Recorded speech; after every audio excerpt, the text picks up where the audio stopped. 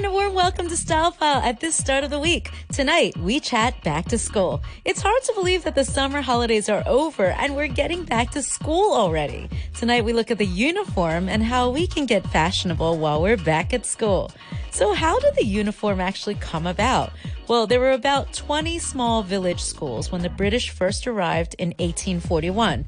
The population of Hong Kong at that time was just over 100,000 people.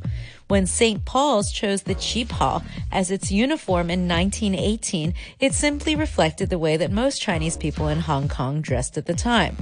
Guys wore Chinese tunics, a high jacket with button collar, 5 front buttons and 4 pockets, or a sailor suit, and each school decided what their students would wear.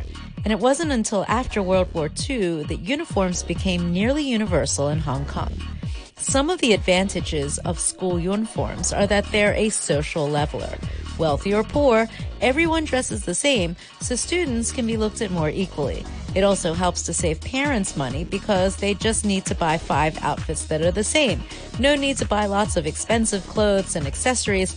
And as for bullying, research has shown that there are considerably less bullying when students have to wear uniforms because it reduces the pressure on young people to wear the latest fashion, which can be a factor in bullying, especially in this Instagram age. With the advantages also come a few disadvantages, which are that wearing uniforms take away students' individuality and so-called freedom of choice.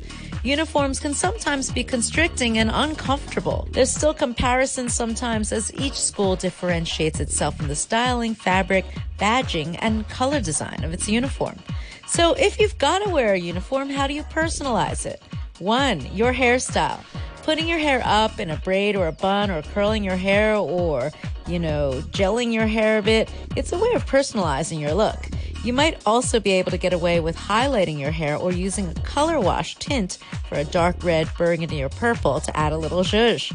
You might want to consult your school's guidelines, though, on what kind of hairstyles and hair colors are within the rules.